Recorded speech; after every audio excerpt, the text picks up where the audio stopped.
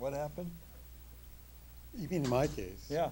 In my case, they just slapped me with the fine, and I decided I was just going to pay it because at that time there was no supporters, and it's sort of like going to jail when you're arrested in civil disobedience. You've got to be willing you've got to be willing to say my actions are governed by law. If you're going to punish me, like Martin Luther King was put in jail, I will go. I will go. I will win later. Like Gandhi, the idea of nonviolent resistance. So I said, okay, one day I will make these arguments and win. So, so like you, there's a penalty to be paid, and here I am back in the fight. I'm glad you are. Now, one of the, in my case that's coming up, it's set for July 6th. July 6th.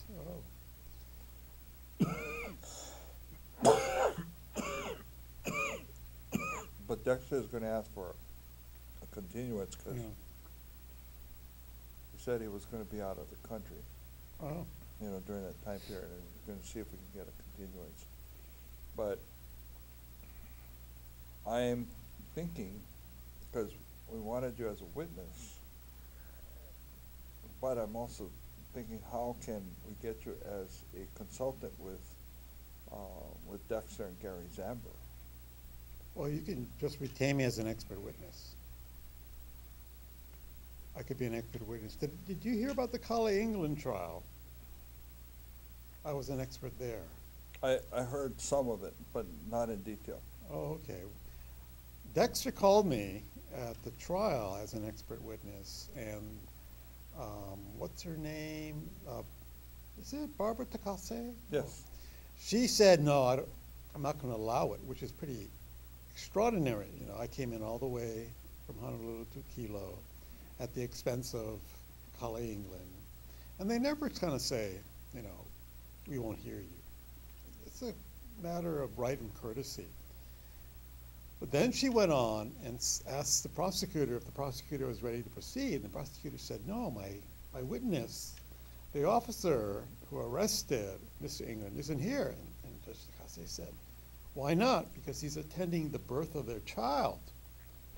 And she said, that's not a good reason. You should have known about that a long time ago. I dismiss. And so what, that's something that usually you get a continuance on. An officer or witness attending the birth of a child, perhaps the first child, well, you always get a continuance. What she was doing was saying, I don't want to listen to your jurisdiction arguments, but I'm going to let you off this time without prejudice, so the government, if they want, can bring this claim against you for taking rocks again, which they probably won't do because it's been such a long delay. But what's happening in the courts is they don't want to answer the question. They might let you off for some other reason, which is, I think, okay, because if they say there's no jurisdiction, they would be basically blowing up their own world. That's right. It's a totalizing atomic hydrogen bomb. So I think we're going to see more of that. It's like what happened with Don Lewis when he was on trial with Keanu. So if they do that for me, Yeah. how do we go about asking that it is with prejudice? Well, And if they say, if the judge says yes, what prevents me from going back into the house? Good question. With prejudice, with prejudice means they can't bring an action against you again. The judge hopefully would say the reason is you have a right to go into that house. She might say, well, we don't find the elements of trespass there. And what Dexter should do is question the judge. Which element is missing? They failed to prove that this is not his house. or they fail to prove that it's their house. If that's the case, bring a civil collateral action. Second, you sue them and say, I want to go back into my house. I've been dismissed from the trespass case. That's collateral estoppel on the issue of, meaning you can't say anything that I don't own the house. So it's a real step forward if you get that. So I just look at you. Yep. Okay. And they've got 3 cameras here. Okay.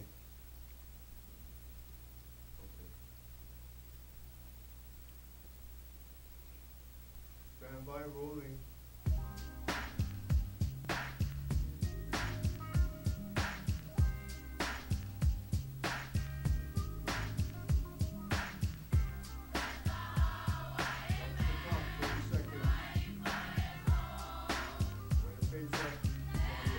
Okay.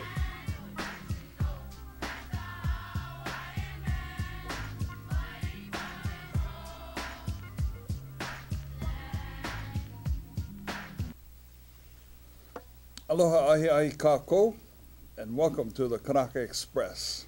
My name is Kale Gumapak, your host for this evening, and I'd like to welcome Dr. Williamson Chang from the University of Hawaii, Manoa William S. Richardson School of Law, who's going to be my guest tonight. And I am very excited about having him on as my guest because it's been a while since we did talk last, and there's a lot of things that has transpired since then, and so it's really good to pick his brain tonight. Dr. Hey, Chang? my pleasure, Mahalo, Kale. mahalo for joining me tonight. You brought some interesting books with you tonight, Yes, I did. and if you would, tell us about it. Well, these are 3-volume set of the memoirs of Lauren P. Thurston and Sanford Ballard Dole. It's called Memoirs of the Hawaii Revolution. And then I've been looking for this. I found part of this in the archives of the state of Hawaii. It was a letter that was written by Lauren Thurston to a person named William Hopkins in Washington, D.C. in December of 1892, which is just a month before the overthrow. And that letter was, some of it was clear, some of it was cloudy, some of it was gone. I tried to piece it together. And that was 20 years ago, and I just bought this on Amazon, and there was only 2 available, and the next one, the price went up, it doubled. And as far as I know, there's only 2 of these in the state of Hawaii at the moment. One is in Hamilton Library on special reserve. You have to have a lot of Wow. permission to get it. But I did find that letter, and to make a long story short, it was crystal clear here, and he wrote a letter in which he asked Mr. Hopkins to go talk to Secretary Foster of the United States about various things. In December of 1892, one of them was, can we just pay Liliuokalani to abdicate, to sign the Treaty of Annexation?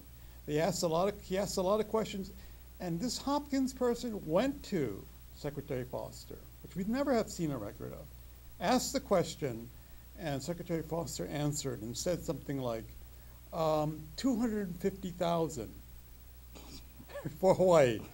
Sign a Treaty of Annexation as Queen.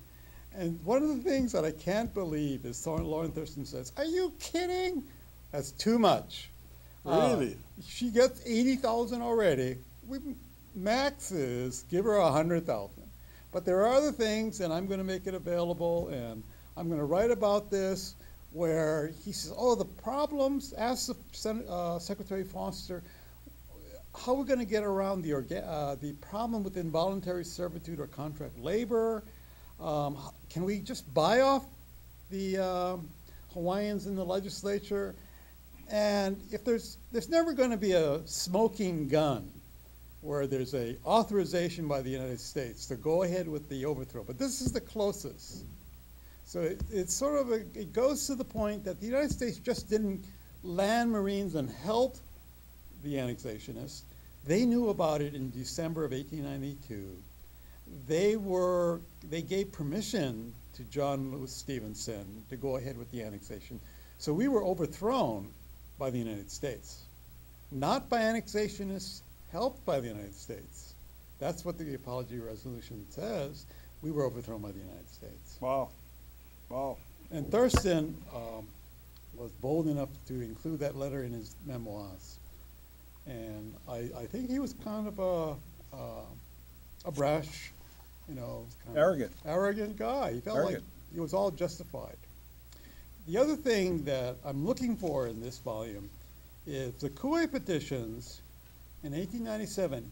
He went and checked every page of the petitions and came up with a report saying, this handwriting looks like this handwriting.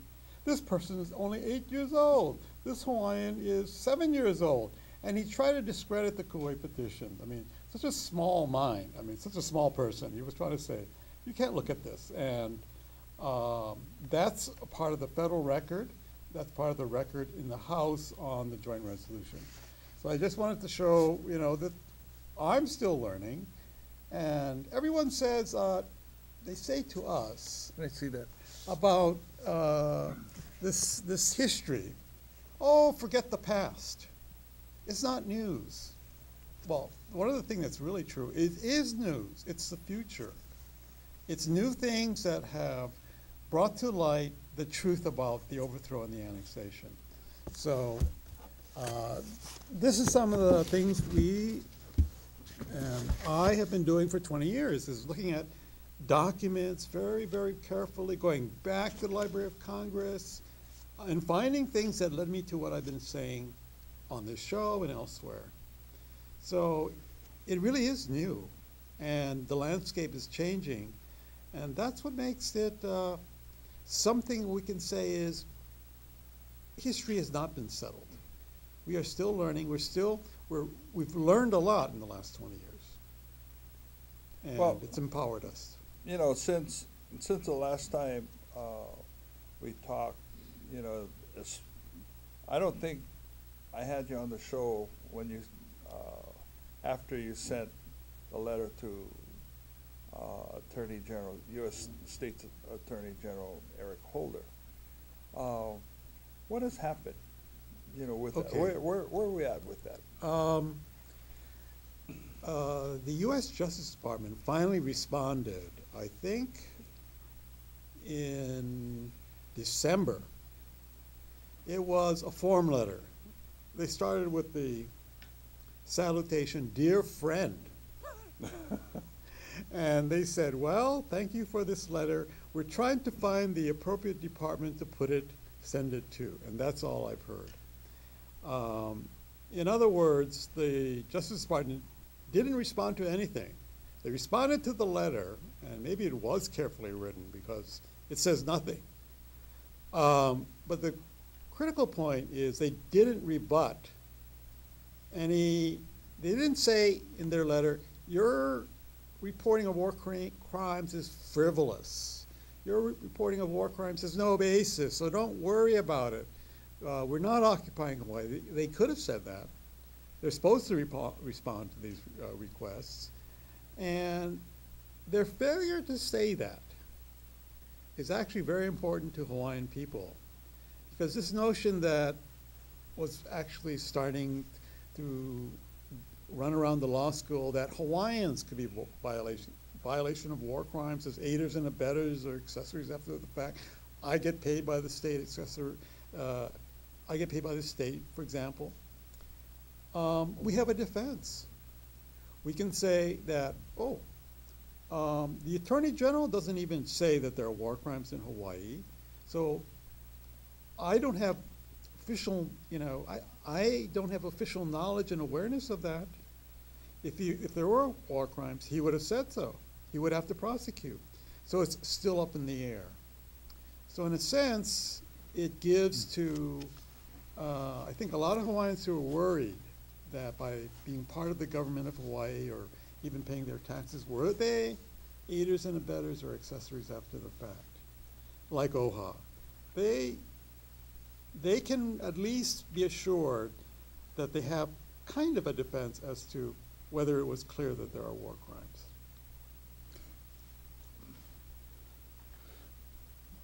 I would like to ask you more questions on OHA, but first I would like to, you come out with all this information, and you've also come out as a strong advocate, in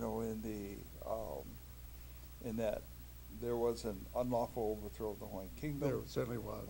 And you have come out with a lot of information, and up at the university you have your teaching classes as well as being involved with other colleagues and so forth. So what's been the response since you've come out? What has happened? Well, I think you're referring to a forum that was held at the university. I think it was November 13th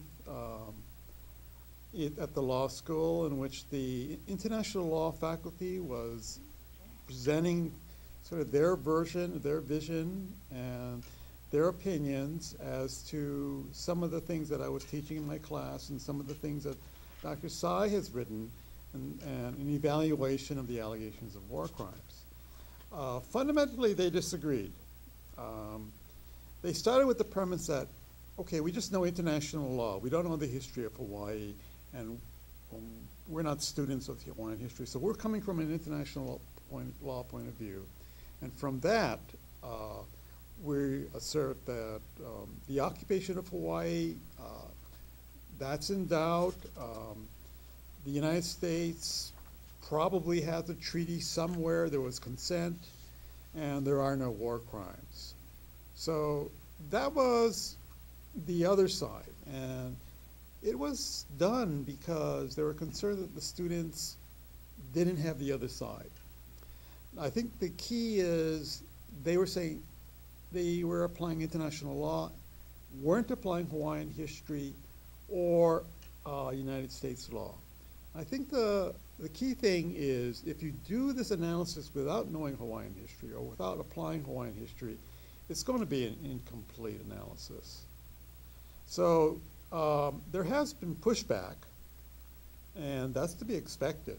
Sure. One of the things about the university is it should be a place for the exchange of ideas. I just started to write a response to that I want to publish. They didn't have the benefit of anything I've written. They had Dr. Tsai's writings. So I've written about a first draft of an article that's going to be about 60 to 80 pages, which explains my position on why the United States doesn't have jurisdiction or sovereignty over Hawaii. And we did that in one of your Kanaka Express shows, I think, months ago, July. Yeah. And so this is my point is really a sort of a supplemental one to what Dr. Tsai is saying about the continuity of the Kingdom of Hawaii. I'm saying that the United States even acknowledges that, and acknowledges it in the Organic Act and in the Admissions Act. In the documents you have, number 5, for example, is the Organic Act. It's right here. Yeah, you're looking at it. And the Organic Act describes the territory acquired by the United States by the joint resolution as those islands acquired by the joint resolution. They don't describe it as you would expect to see in metes and bounds, or by longitude lines or latitude lines, or descriptions based on natural monuments from this mountain to that mountain. They simply say here, the islands acquired by the United States of America under an act of Congress entitled Joint Resolution to provide for annexing the Hawaiian Islands to the United States, approved July 7th, 1898, shall be known as the territory of Hawaii. Now, we know that the Joint Resolution has no power to acquire anything. So what they're doing is saying we can't describe what we got by the Joint Resolution. Well, of course, because you didn't get anything. The best we can do in deceiving the people who look at this law is claim that the islands acquired by a joint resolution, which can't be any islands, are what constitutes your new territory. And so in this article I'm writing, I did a lot of research on the Statehood Act and its description of what's in the territory of Hawaii. And that would be right here on this one. That's the big one. That says Admissions Act. Yeah, you've got it there. It's Section 2. Section 2 was the labor of a senator from New Mexico named Clinton Presba Anderson. At first, he was very, very angry at the people who brought the Constitution, the proposed Constitution of the state of Hawaii to this Congress in 1953, because he said, where's your definition of what's going to be in it? The only thing that was in the proposed state constitution was the language, Hawaii shall be what it's known to be. And he was angry. He said, show me the legal description. Like, I want to see what they did with, like, Oregon, which says from this political boundary to this mountain, to this ocean, to this sea, that what constitutes. They couldn't say. And C. Niels Tavares, who represented the Hawaiian Statehood Commission, was really in a terrible position. He went and got gas station maps, like Texaco and Exxon. Really? Yeah, to try to show them. And the senators and congressmen laughed and said, come on, you got to be kidding. And so the best C. Niels Tavares, Mr. Tavares, could do, who became a federal judge, was say, okay, the Kingdom of Hawaii named its jurisdiction. When the provisional government supposedly overthrew the kingdom, they took whatever the kingdom had, and when the Republic of Hawaii was created out of the provisional government, the Republic took, by constitution, whatever the provisional government had, and then he tried to say that the joint resolution in combination with the Constitutional Republic took from what the Republic had. But he can't say that because what he's doing is putting together two very different documents. One is a provision from the Constitution of the Republic of Hawaii, and the other is a joint resolution. They can't be matched like an offer and acceptance. Why? Because Section 32 of the Constitution of the Republic of Hawaii simply says the President of the Republic of Hawaii, Sanford Dole, can make a treaty with the United States of political or commercial union. It doesn't say that we give it to you. You know, you're just saying you have the power to do so. And so the myth is that there is some kind of agreement, according to Tavares, with the provisions in the Hawaii Republic Constitution and the Admissions Act. And the point I want to make is this description, some people would say, oh, that's a mistake. They obviously made a mistake. Well, you don't make a mistake when you define boundaries. What could be more important to a country than its boundaries? Yeah, absolutely. Because that's where your power, your military power, begins and ends. So countries are very precise when they define the boundaries. Just look at the American Revolution when Great Britain defined the boundaries of the United States, and the United States agreed to that. Or the sale of Russia, it's so precise. Yet what we have here in Section 2 is no more better than what we had in Section 2 of the Organic Act. It names islands that are not in the state of Hawaii. Now, why would you do that? It throws out Palmyra, which was in the Kingdom of Hawaii, but it also throws out Midway, which is not in the state of Hawaii, Johnston, which never was in Hawaii, Sand Island off Johnston, which was never part of Hawaii, Kingman Reef, which was never part of Hawaii. In other words, why don't you add Manhattan Island while you're at it? What they were doing. Or Alcatraz. Alcatraz. What happened was this. Senator Anderson first thought this was a joke. It soon became clear that the problem was the joint resolution. The United States never acquired Hawaii in 1900 or 1898. He realized that personally. He moved to close the hearings and hold non-public hearings. The reason was he realized he was stuck. The United States had done something in 1898 that you can't do. claim a resolution of Congress acquired foreign territory. Now, in 1950, he wanted to blurt out, there's a huge gap here, but he couldn't. He realized that the United States was in the middle of the Cold War with Russia, the Soviet Union, and the United States was making a lot of hay from the fact that they accused the Soviet Union of violating the sovereignty of Latvia, Lithuania, Estonia, all Poland. In other words, our moral stance, our high moral ground was we were the good guys. We don't intervene. We don't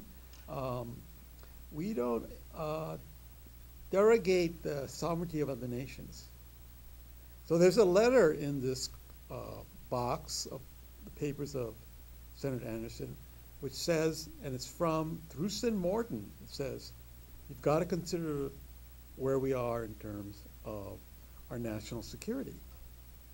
And so he had to make up something, and he made this one up, and this one does no better than the descriptions in the Organic Act or made by the Constitutional Convention. It says the same thing. The state of Hawaii consists of whatever the joint resolution acquired. So here's how we would use this in your case. I would say to the prosecutor, this concerns a house on the Big Island. You prove to me that the Big Island of Hawaii was acquired by the joint resolution. How's he going to do that? There's no treaty of annexation. The joint resolution failed. And I did this actually some 15, 20 years ago. We brought a test case. And this is when I was working with Don Lewis and Keanu Sai. It was a test case of a foreclosure, like your case, on a house in Hawaii Kai. It was called Chung versus CPB, Central Pacific Bank versus Chung. And I raised the defense. I said, here's the Admissions Act, the official description by law, by the United States law, as copied in the state constitution of what Hawaii is. It doesn't say the Big Island. It says Palmyra, it says Kingman, it says Midway. It doesn't say Oahu, it doesn't say Big Island. It says that what Hawaii consists of is islands acquired by the joint resolution. You, the bank, as the moving party in this foreclosure, have the burden of proving Hawaii Island was acquired by a joint resolution. You know what happened? They were absolutely stumped. 4 months later, 4 months later, they came back and said, Judge, if what Professor Chang says is true, then everything we've done in this courtroom is void. And I had talked this over with the client, and I said, that's all we wanted to hear. Motion, we dismiss our motion to dismiss. In other words, the client was so good enough to let the foreclosure go through because the argument that I would make for you and I made for him blows up the world. The state of Hawaii doesn't have jurisdiction. The United States doesn't have jurisdiction over anything, everything, taxes, DLNR, everything. In other words, we were hoping that, and this was 15 years ago, that this seriousness of this defect, this flaw, this incredible flaw, would lead to negotiations between Hawaiians and the United States. Well, nothing happened, as you know, and we're back in the same box with your case. Yes. And other cases in which the issue of jurisdiction. Well, what happened, I know 15 years ago, both you and Keanu were making these unprecedented, arguments, but what happened to you when you did that? Well, that was the first one I brought. The second one, some Native Hawaiian clients came and asked me about this. And being a professor teaching in the area of Native Hawaiian rights, I felt it was my university responsibility to talk to them, and I talked to them.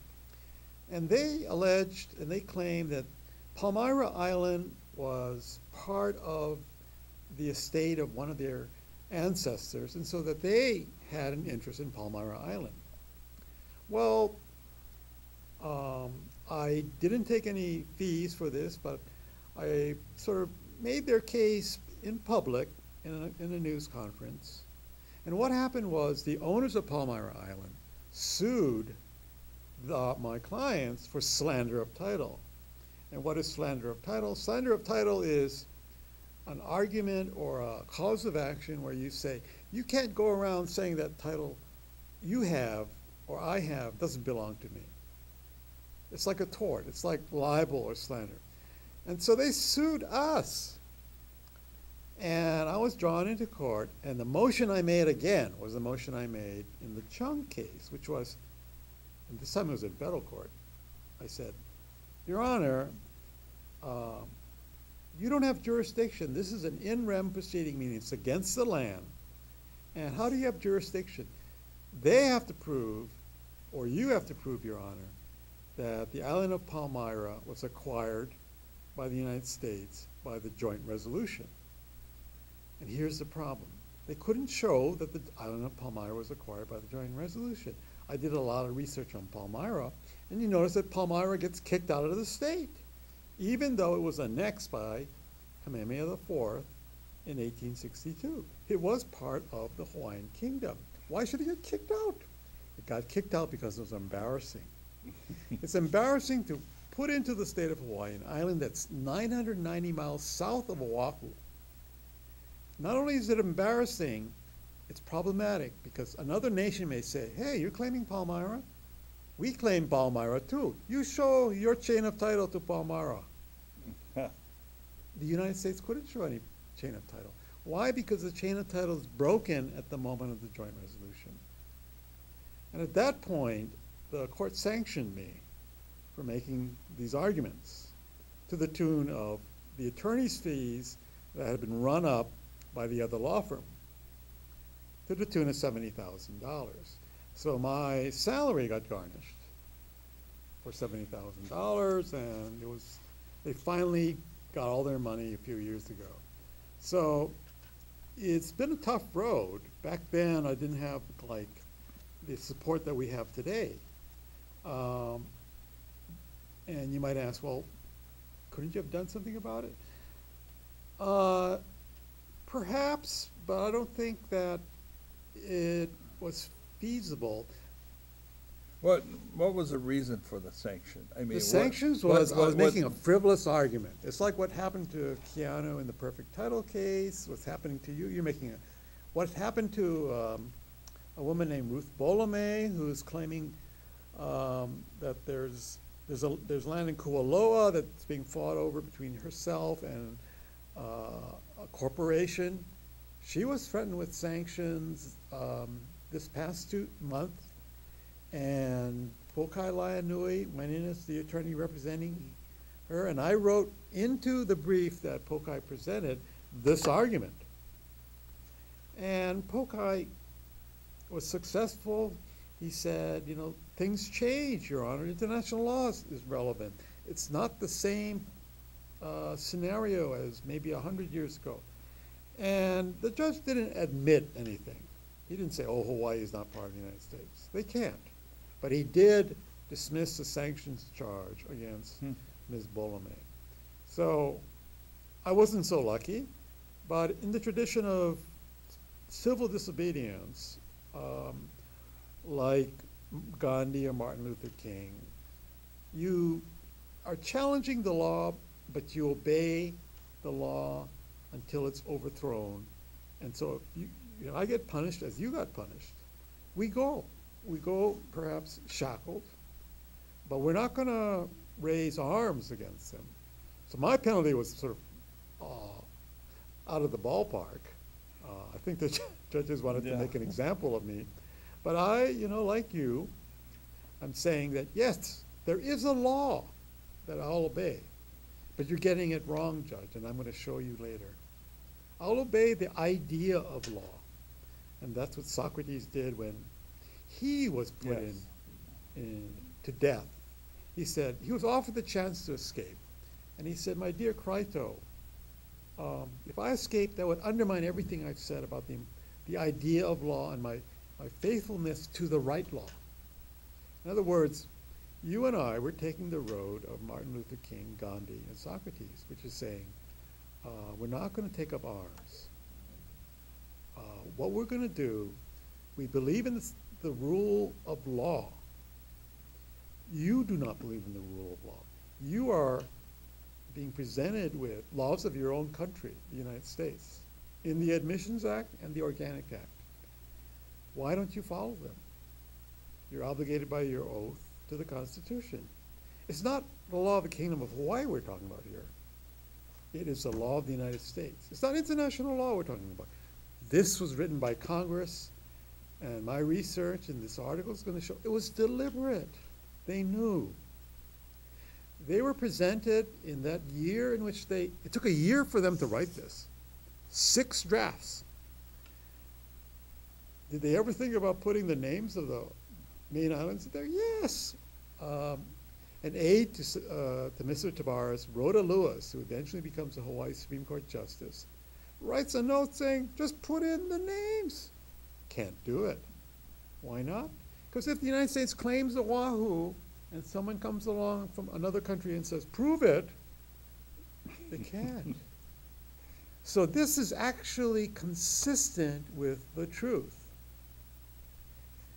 Another way of looking at it is, those who annexed Hawaii really did not think ahead to the consequences and the trail they would leave behind that could be discovered, 122 years later. Well, in some of the information that I've read, especially back in during the time of the necessity to take Hawaii as a result of the United States being at war with Spain, wouldn't you say that it was the arrogance of the President of the United States at that time, as well as the Secretary of State, to say that we can do whatever we want to do? You're right. Because in Congress, there's on the record that there were congressmen and senators that were opposed to it, and they were giving testimony, but yet, their hands were forced. Very correct. Indeed, if we go to the 3rd page, excuse me, this page, the one with the small print. Yeah, you got to go to the front of the. Okay, go ahead. This is page 6636 from the Congressional Record, which is public, of the debate on July 4th over the joint resolution. And in reading it, I'll just quote from Senator Allen. He says, Mr. President, the Constitution must begin and end with the territorial jurisdiction of the United States. It cannot reach beyond the boundaries of our government. That's the 3rd full paragraph. That's it. It would be as lifeless and impotent as a piece of blank paper in Canada or in the Hawaiian Islands, and so with a statute or joint resolution. Now that's just one quote of many. There was a filibuster, which is an attempt to block the passage of the joint resolution. So that he delayed it, hoping that the president would drop this. You know what killed the filibuster? They had no air conditioning. Washington, D.C. in summer is murder. So when it came to July 4th and right after, they just melted. But they made their points on the record, so here's evidence that the United States at least had senators saying, no, a joint resolution cannot take the Hawaiian Islands. You can't say that was never raised. And how do you argue against it? Only 2 senators tried to make arguments against it on the record. One claimed that it was a treaty in which only one party needs to sign, which is crazy. You know why he said that? He said the other party, Hawaii, dies. He eventually, Senator Forker of Ohio, was to admit you can't take Hawaii by joint resolution. The other senator was from Nevada. His name was Stewart. He said, of course, we can pass a law or a resolution that says we take Hawaii. We can pass a law that says we take 300 miles of Mexico if we want. And you know why it's valid? Because the president must enforce it. And somebody asks, you mean the president would have to go to war against Mexico?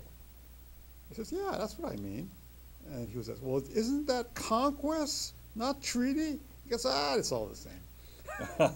So there were only two real attempts to justify the joint resolution. Everybody else, even those who voted for it later, were silent because they knew there was no argument.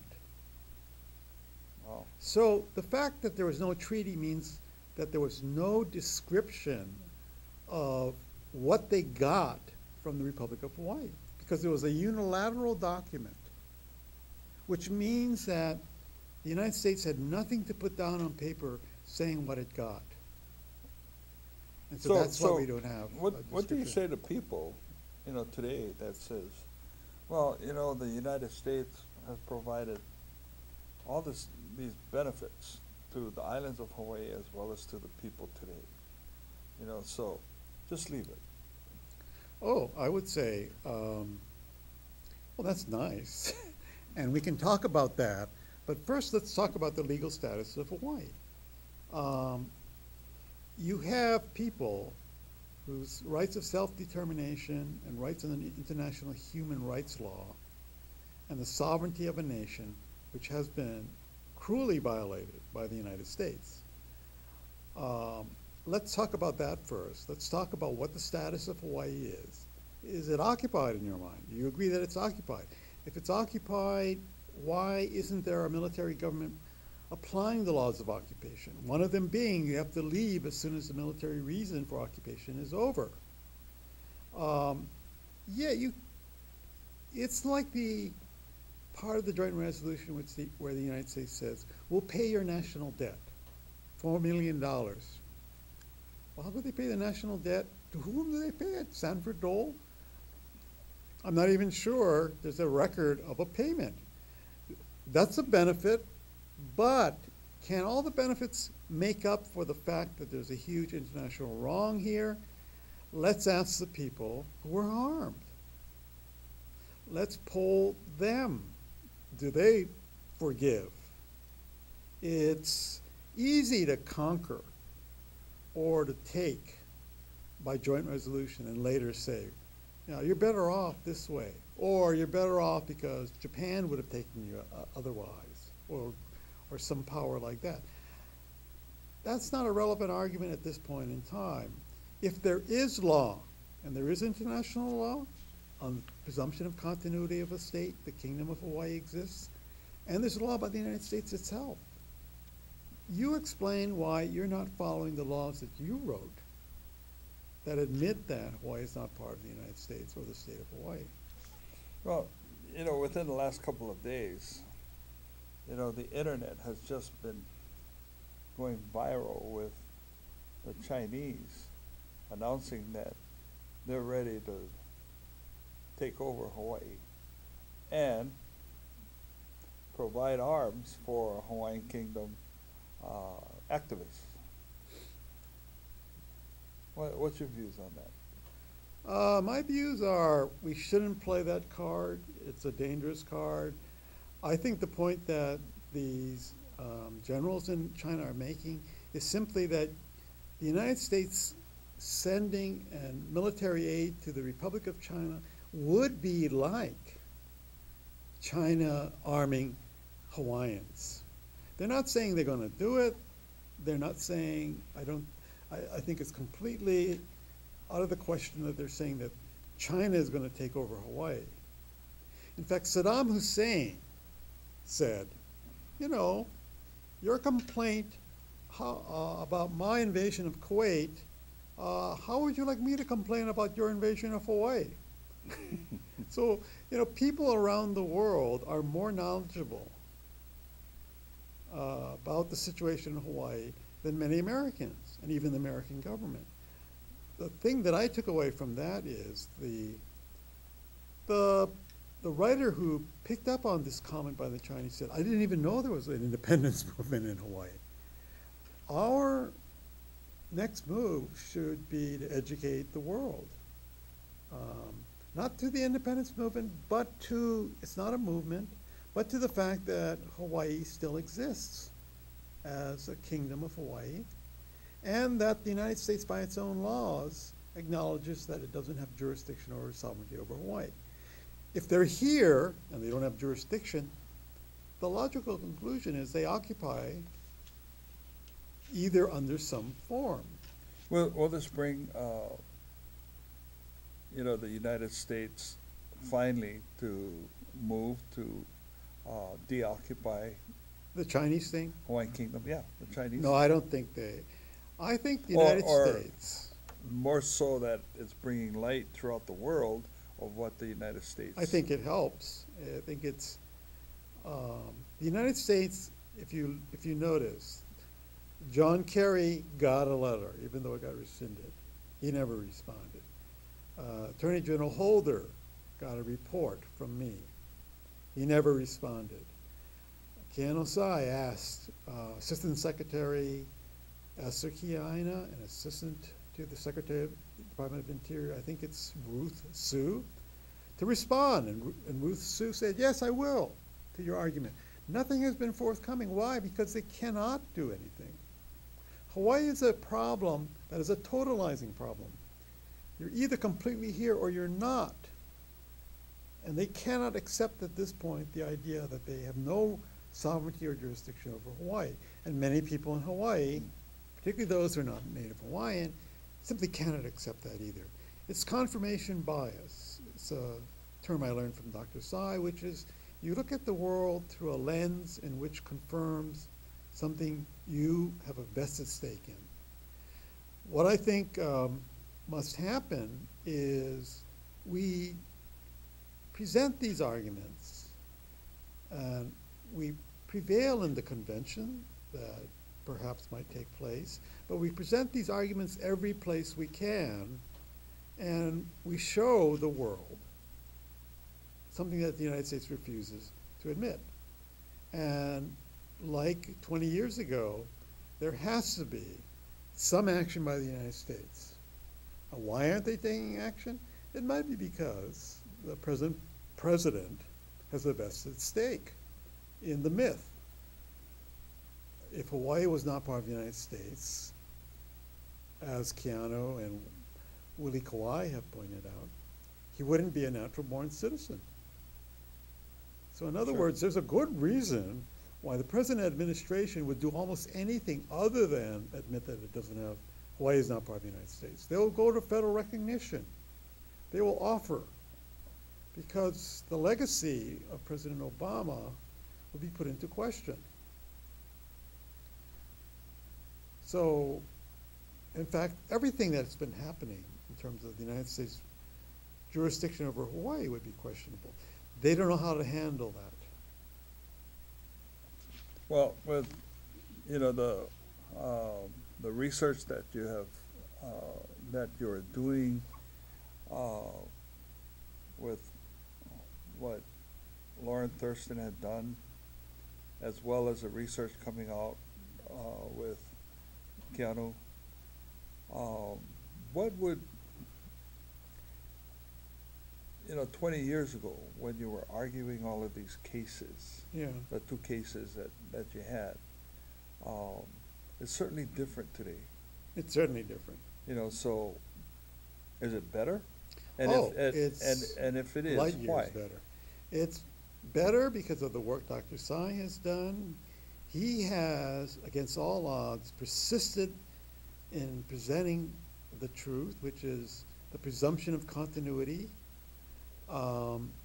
It's better because when we look at the Department of Interior hearings last summer, you had 90 to 98% of the people who made public testimony say the issue is, does the nation of Hawaii exist? The issue is no treaty, no annexation, no to federal recognition. That was not possible 20 years ago. People were still thinking Hawaii was part of the United States. The only wrong the United States had committed was an overthrow in which it merely helped the annexationists, not started.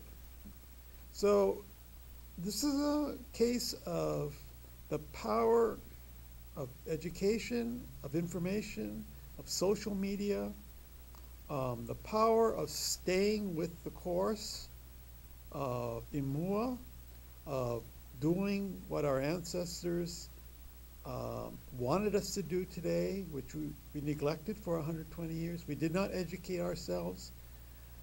The Queen knew that she couldn't use military force against the Marines because it would have led to retaliation by the United States and a claim of conquest. She set it up, so the only thing they could do was something which was impossible: take Hawaii by joint resolution. It would take 120 years before we would get it. Why? Because there was such effective propaganda, such effective denationalization, such effective control of our education system, where when I was growing up, I believed the myth. It wasn't until I read this one passage that I just read to you in the congressional record that I came to the light. In other words, I was stunned. I cried. I mean, I couldn't believe what I was reading. Someone in the United States Senate is saying that Hawaii was never acquired, could never be acquired by the joint resolution. And I thought about the logic. If the United States could acquire Hawaii by joint resolution, Hawaii, by a legislative act, could acquire the United States. It was so simple then. Yeah. We've been led to believe that the emperor has clothes when he doesn't have clothes. And we've all been taught this legal falsehood. And we've all been led to believe it, and led to believe that our lives depend upon this jurisdiction, and everything we've gotten is by the benefit of the grace of the United States. You know, the attorneys coming out of UH now, the School of Law, are they listening to what you have to say, and will they apply it? Well, that's going to be a process, because the first time in public since 20 years ago that I presented this was April 17th of 2014. That was in the law school. People listen.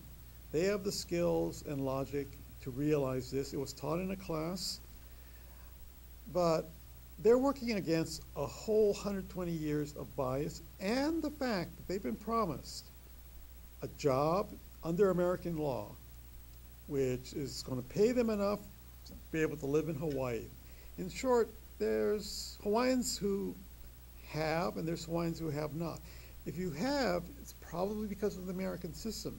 Those who have not, those without houses, those without money, those without medical insurance, can see this more clearly because they don't have a stake in the myth that the United States has power and has set it up in Hawaii so that they can succeed.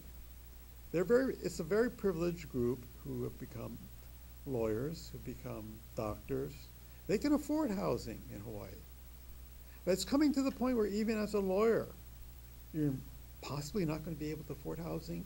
You're possibly going to have children who can't get jobs in their specialized areas. Hawaii is becoming unlivable. And the message to everyone in Hawaii is, it's becoming unlivable. What are we going to do about it? One of the alternatives lies here and with you, which is to entertain a different form of government. One that could have the power to limit immigration, to limit the ability of foreigners to buy condos and houses, to apply international law to shipping so that we're not held hostage by one or two carriers if we were an independent nation. Now, with you know, the things that you have done along with Dr. Tsai has done, and going to the international community with Switzerland, and now we've got this this article regarding China coming in. How quickly do you see things changing? Uh, I've asked myself that, and what I would like to see is the learning continue.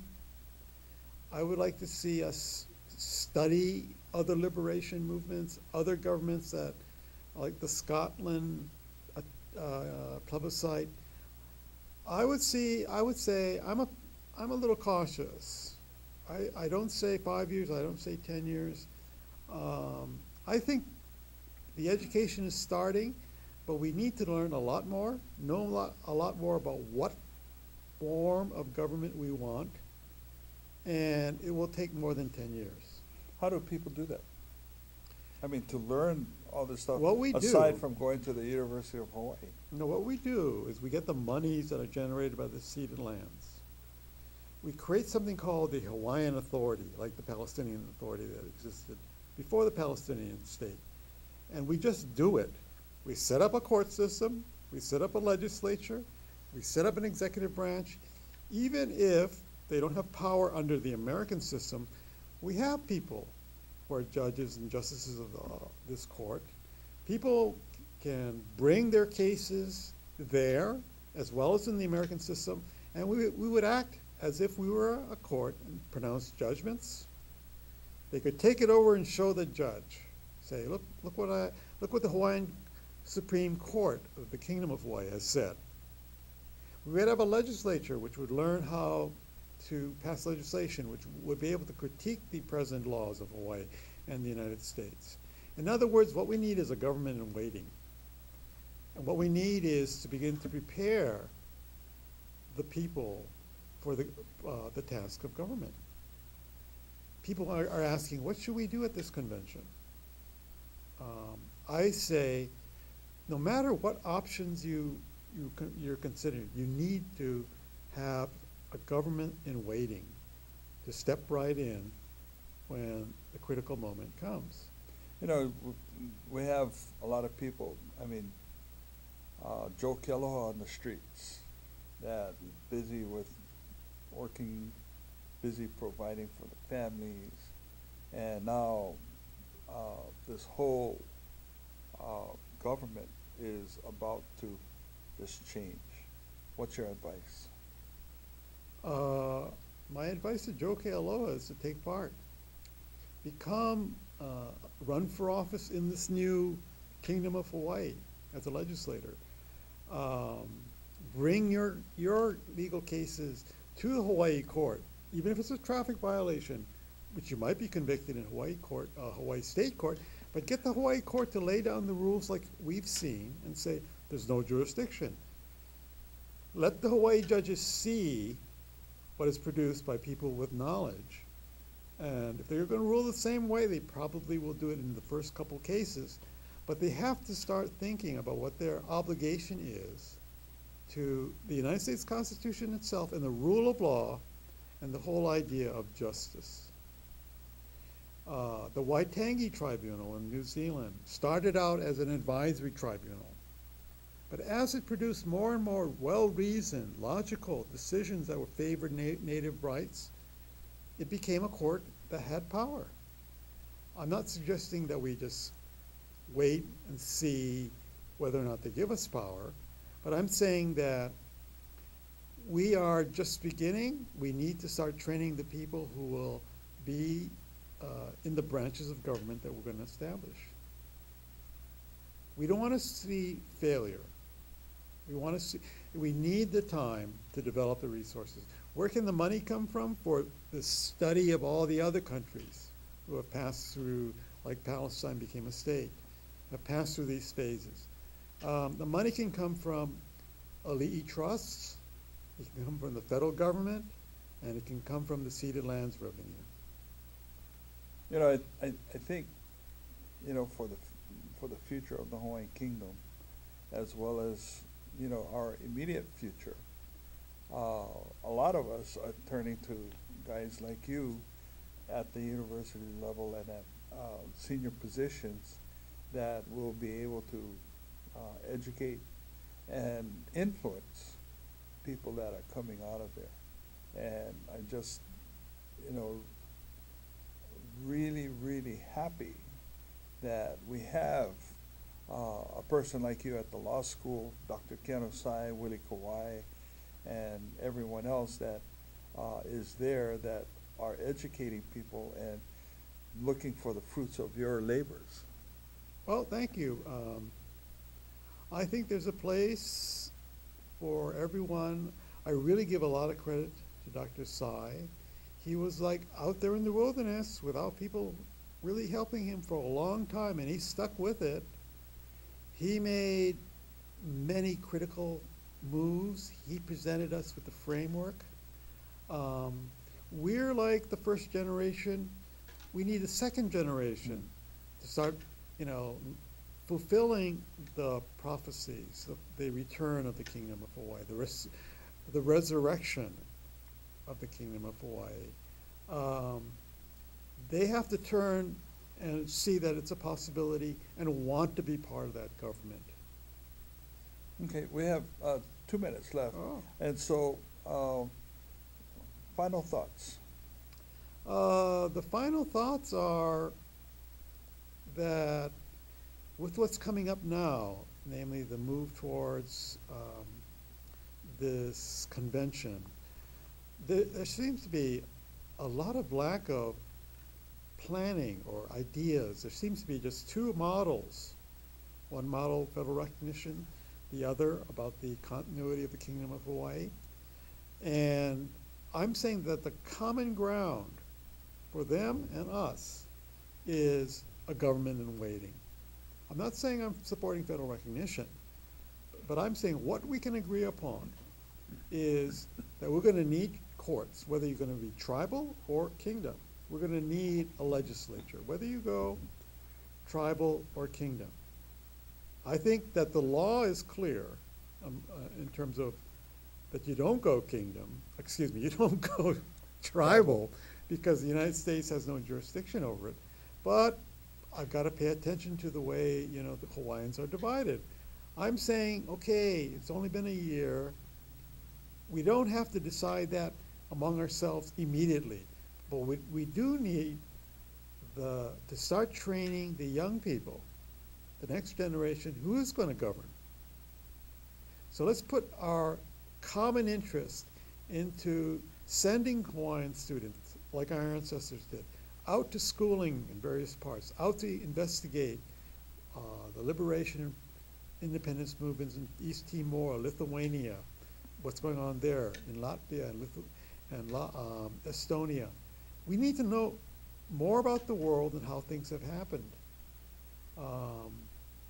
So far, what I'm admitting is I stumbled across this. We can't leave it at that. We're not going to stumble anymore. We're going to have a plan. Well, we're not going to leave it at that because, we know that you're going to be coming up with the document that you're working on and looking forward to it.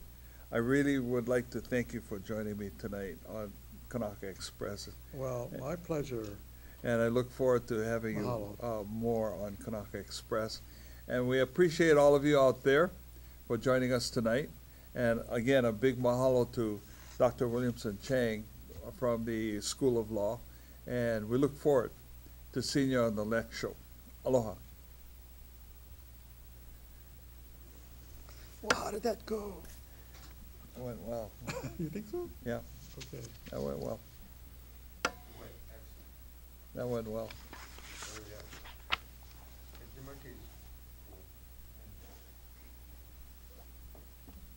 No, I'm looking forward to What comes out of these, yeah. what comes out of this. I haven't read them all yet, it's like,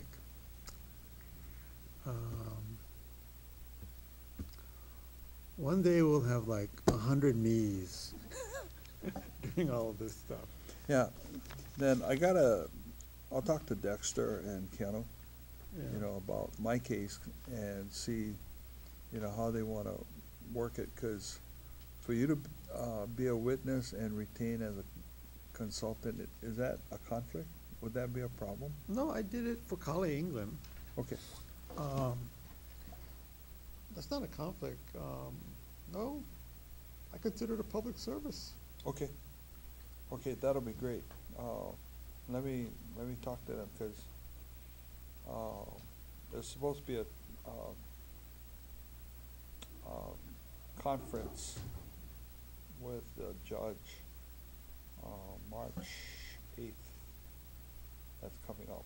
Okay, well, here's the thing, what happened with College England was the judge wouldn't let me speak. That may happen. So Well, this, we should put these ideas in the brief to the judge, you know, okay, so that if it ever goes up on appeal, it's there even if I don't get to speak. okay, I'll talk to Dexter about it. So I'll help Dexter write a motion based on this, motion to dismiss. And that's good because it's written. We're not waiting for me to speak. Okay, So the key is, put it in front of their face. See, right now, they just pushing this aside, they're not even reading.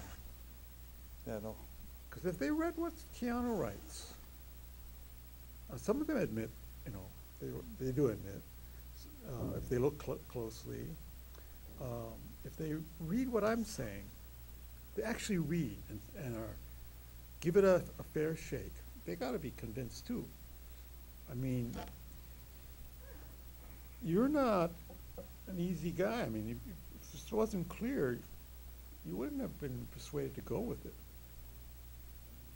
I mean, we're not just magicians pulling the wool over people's eyes. We have facts. no, you know, and for me, it was just, these are the facts. Yeah. So this is the truth. Well, then we should win. Let's go Well- with it. But knowing what the judges are doing, you know, and saying, I'm the judge, I have the power, regardless of the evidence that you submit. But, okay, You should win, but look how long it took to overturn slavery. that's right. And judges had to enforce this law where you return the fugitive slave to his owner. But we began to get judges who invented ways in which they didn't have to enforce those laws. In other words, you gotta get to the conscience of the court. Yeah, So judges will start doing that. They'll start saying, oh, Mr. Gumurkak, I'm gonna let you off this time. And you go, thank you. Because he can't admit. He may draw you into chambers and say secretly,